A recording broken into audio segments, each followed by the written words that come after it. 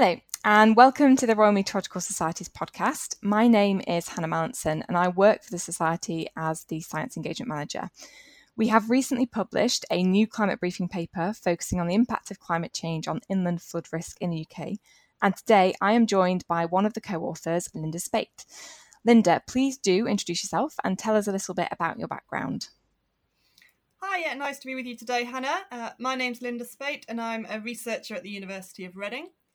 My research focuses on how we can make the best use of flood forecasts to improve resilience to flood risk.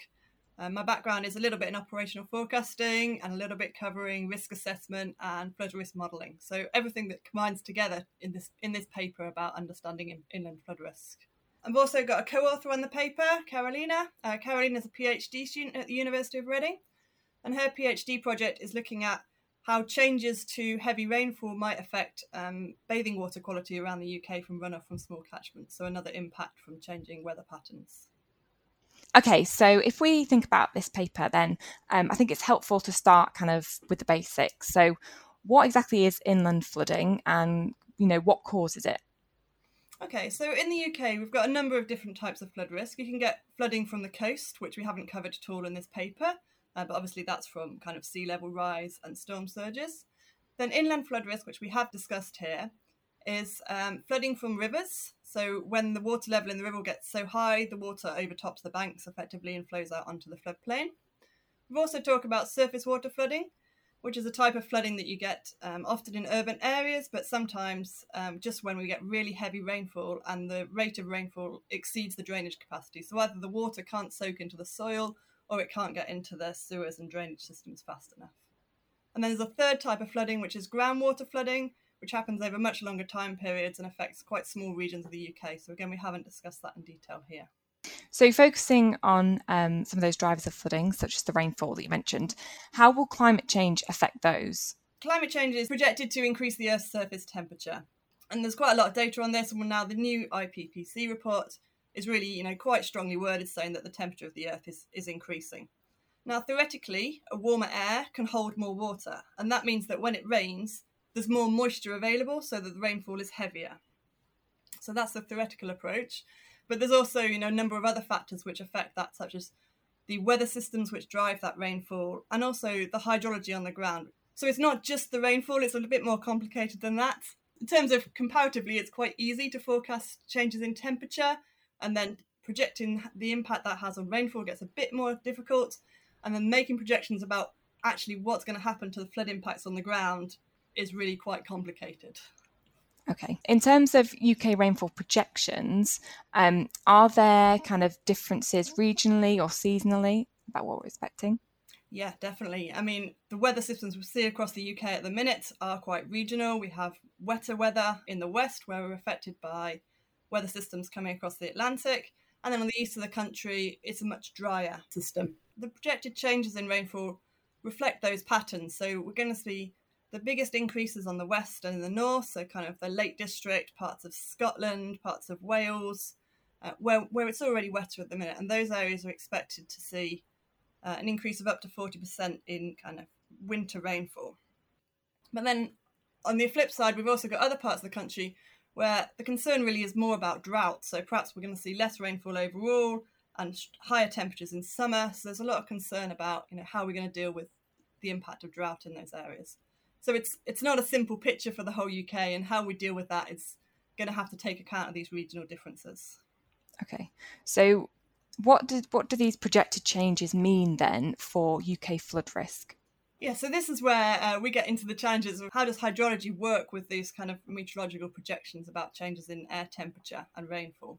So not only have you got the changes to the rainfall itself, which may increase, you've also got changes to how the catchment responds to that rainfall. So actually, if we have different systems of weather affecting us, how the catchment responds will be different. So if it's warmer, then actually more water will evaporate from the plants in the soil, so then the catchment might be drier. So even when it rains, we might not see a flood in the same way we might have now. And then the thing we might see is more clustering of rainfall events. So then we'd have heavy rainfall for a prolonged period of time, and that is when we would see more flooding. So it's not just the amount of rainfall, or I think sometimes in climate change projections we talk about increases to the average rainfall over a whole year. Well, that, the average rainfall over a whole year is not what causes flooding, it's how much rain you get over short duration periods of time. So the focus needs to be on understanding the impact on the drivers of flooding rather than rainfall in general. If we take a step back here, how do we assess flood risk? Flood risk is normally considered as the probability of an event happening and the impacts of something happening. So are there any buildings, any key infrastructure sites, power stations, motorways, transport networks, or significant ecosystems or valuable agriculture in the way of the floodwater? So we can have flooding on the floodplain where it's just grass fields, and actually that's designed, that's supposed to happen regularly, and that doesn't create big impacts. It's when we get flooding in these other areas where there are kind of receptors which will be damaged, whether that's ecologically or economically, that we have what we consider a risk. And then you can also consider the vulnerability. So we talk about reducing our flood risk. We can think about how we can make our infrastructure more resilient. So actually, even if it floods, then there won't be so much damage occurring. So when we assess flood risk in the UK, we've got a lot of detailed flood maps which are hosted on the Environment Agency website. And those flood maps show the areas which are expected to flood for different types of flood events. So you have, 1 in 100-year flood event, or a more extreme 1 in 200 or 1 in 1,000-year flood event. And those events are determined based on analysis of historic rainfall and river levels. So here is when we become a bit of an issue with climate change, in terms of our climate in the past didn't have these influences happening to it. So when we see the climate changing as the atmosphere gets warmer, it's hard to use the historical data to project what will happen in the future. So instead, we use climate models. So there's a number of climate projection models which will use gridded rainfall data and combine that with the hydrological data on a gridded basis and look at what the impacts will be in the future with these different types of driving atmospheric conditions. So we combine all that together and we produce flood maps. So the flood map basically shows where the water will go. So when the water comes out of the river system, where will it flow to? Where are the low points? Where are the places where that water will pool on the ground? And then on top of that, we add a layer of kind of population data or receptor data, and we can see where the impacts will be. So it's quite an involved process combining all these different bits of information together to try and produce an overall assessment of flood risk. That's really interesting. I've never actually thought about all the different factors that come into, modelling flood risk. Just thinking back to those scenes of flash flooding that happened, I think it was in London last month. Are there differences between modelling the chance of river flooding versus flash flooding, especially when we're thinking about the impact that climate change will play on that? Yes, definitely. And I think this is one of the key areas where future research in climate change can really have an impact in terms of how well the science can support our understanding. So river flooding normally occurs where you get rainfall across the river catchments. So some of our large catchments in the UK, like the Thames and the Trent and these kind of big catchments, they take a lot of rainfall over large areas, and it takes several days for the river to rise. So those kind of rainfall systems can be picked up by the kind of regional climate models. Flash flooding occurs where you have very intense rainfall over a small period of time and a very localised area. So those flooding events we saw in London over the summer, actually you could have been living 10 minutes further away on the other side of London and you wouldn't have seen any rainfall at all. And those kind of rainfall events are smaller than the grid cells on which the climate models run. So therefore they don't pick up those kind of what we call convective rainfall systems. So although we know theoretically that those kind of events should increase, and they're the ones that actually in the summer we do expect to increase, where we've got higher temperatures, more convective energy in the atmosphere, and when we get those heavy rainfall events we expect them to be heavier and more intense, so more chance of flooding. So it's really new and emerging research which is starting to pick up those trends, and you can see where we've started to use the same kind of models that we use to forecast the weather on a daily basis, where we've got much smaller grid cells. We can start to pick out these kind of events. However, those models are expensive to run, so it's quite difficult. They take a long time to run, so we're not yet at the same point as we are with kind of river flooding at being able to project those changes in the future. Okay, hopefully we will get there. Definitely, it's where we're heading. And again, if I just look back at this summer, and I'm sure most people will remember these, but we've seen those devastating floods across Europe. And over the past 15 years, as detailed in your paper, we've also seen a number of record-breaking flood events here in the UK. So, for example, during February 2020, there were around 4,600 properties which were flooded during the wettest February on record. Now, it certainly feels like flooding is in the news more and more. Are we actually seeing an upward trend in these events? Yeah, so that's a really interesting question, and one that often gets asked after any kind of major event. And I think it was really interesting after those floods in Germany that the way that question was answered by climate scientists and hydrologists really changed, in the sense that actually we can say now that the rainfall driving these types of events is increasing due to climate change, and we're seeing evidence of that. So we know that these type of events are becoming more likely. So when we say that, that means that we might have seen these events once every 10 years, once every 20, 50 years. Actually, now we'll start to see them more frequently. So what was once a 1 in 10 year event might become a 1 in 8 year event or something like that. So we'll see these big events more frequently. However, it's still very difficult to say any one individual event was caused by climate change, because weather systems are chaotic. So these kind of events happen sometimes, but not all the time. We have these big intense rainfall events, and that's just the way the weather is. So it's very hard to say that any one individual event was due to climate change. But certainly the evidence seems to be saying that the fact we're seeing more and more of these events, that corroborates the fact that we're expecting these events to become more likely. Have there been any attribution studies on recent flooding events to tell us exactly how much more likely events such as last year's flooding in February occurred?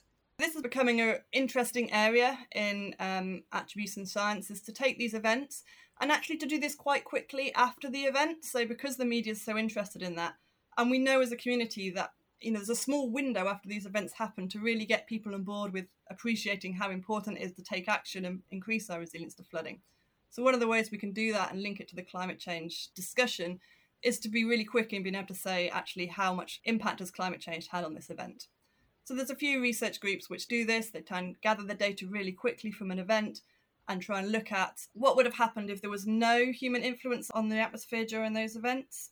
And then say, actually, because here's the conditions which currently have happened, and we know what the changes were in terms of human influences to the atmosphere, we can see how much more likely that event was to occur. So then they're able to say the most recent events. So some of the ones we've got in our table there, so Storm Desmond in 2015, Storms Kara and Dennis in 2020, and the storms in 2013 and 14 in the UK. So they've taken all of these big recent events and they have said that rainfall conditions that led to those events were definitely more likely due to climate change.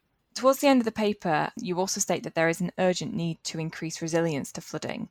In your opinion, how best can the UK do that? There's clearly a key need to do this, and I'm really hopeful that although we've had lots of devastating events across Europe and in London over this summer, that has brought this issue to the forefront of policymakers' attention to say, actually, this isn't something that's going to affect us in 10, 20, 30 years' time. This is something we need to do something about now. We're already living with a changing climate, and we're seeing the devastation that these kind of events can occur. So what can we do about it? The first thing, I think, which doesn't cost anything at all, is just to accept that these things happen, to keep abreast of this climate change research and say, yes, we know the climate is changing, and the impacts of the UK, flooding is expected to be one of those. And flooding is already a key environmental risk in the UK. So it's something that we should be dealing with. And we've made a lot of advances in the UK since the 2007 flood, which is why I've started this paper with that as an example. So we've done a lot already. Things we've done is improve our flood forecasting and warning ability and improve our ability to model and assess the risk of flooding. We've also spent a lot of money on flood protection, building new flood defences, and also on exploring other avenues, so such as natural flood risk management, where we might try and store water upstream of at-risk communities. So a lot of work's been done in those areas, and that really should be applauded that the UK has done that. But I think, we haven't done enough. There's still a lot more to do. And the recent UK Adaptations Committee report showed that actually the gulf between the risk and what we've done is actually widening rather than narrowing.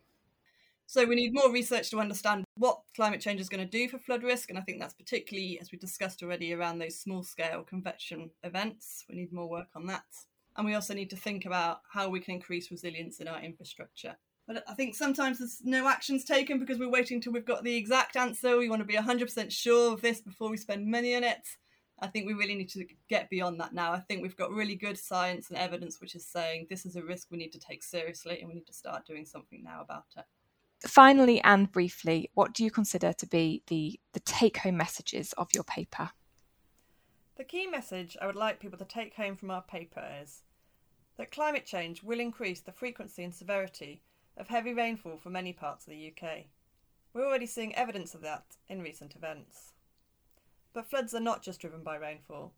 The challenge for hydrologists and decision makers is to understand how all the factors link together to prepare for the impacts of climate change on individual rivers and in communities at risk of flooding. Wonderful. Well, thank you so much for joining me today, Linda. To those listening, I hope you've enjoyed this episode, and if you would like to read the Understanding the Impact of Climate Change on Inland Flood Risk in the UK briefing paper by Linda and her co-author Karolina Krupska, or find out about others in the series, please visit our website, www.rmets.org, and also make sure to follow the Society on Twitter, Facebook and LinkedIn. Thanks very much for listening.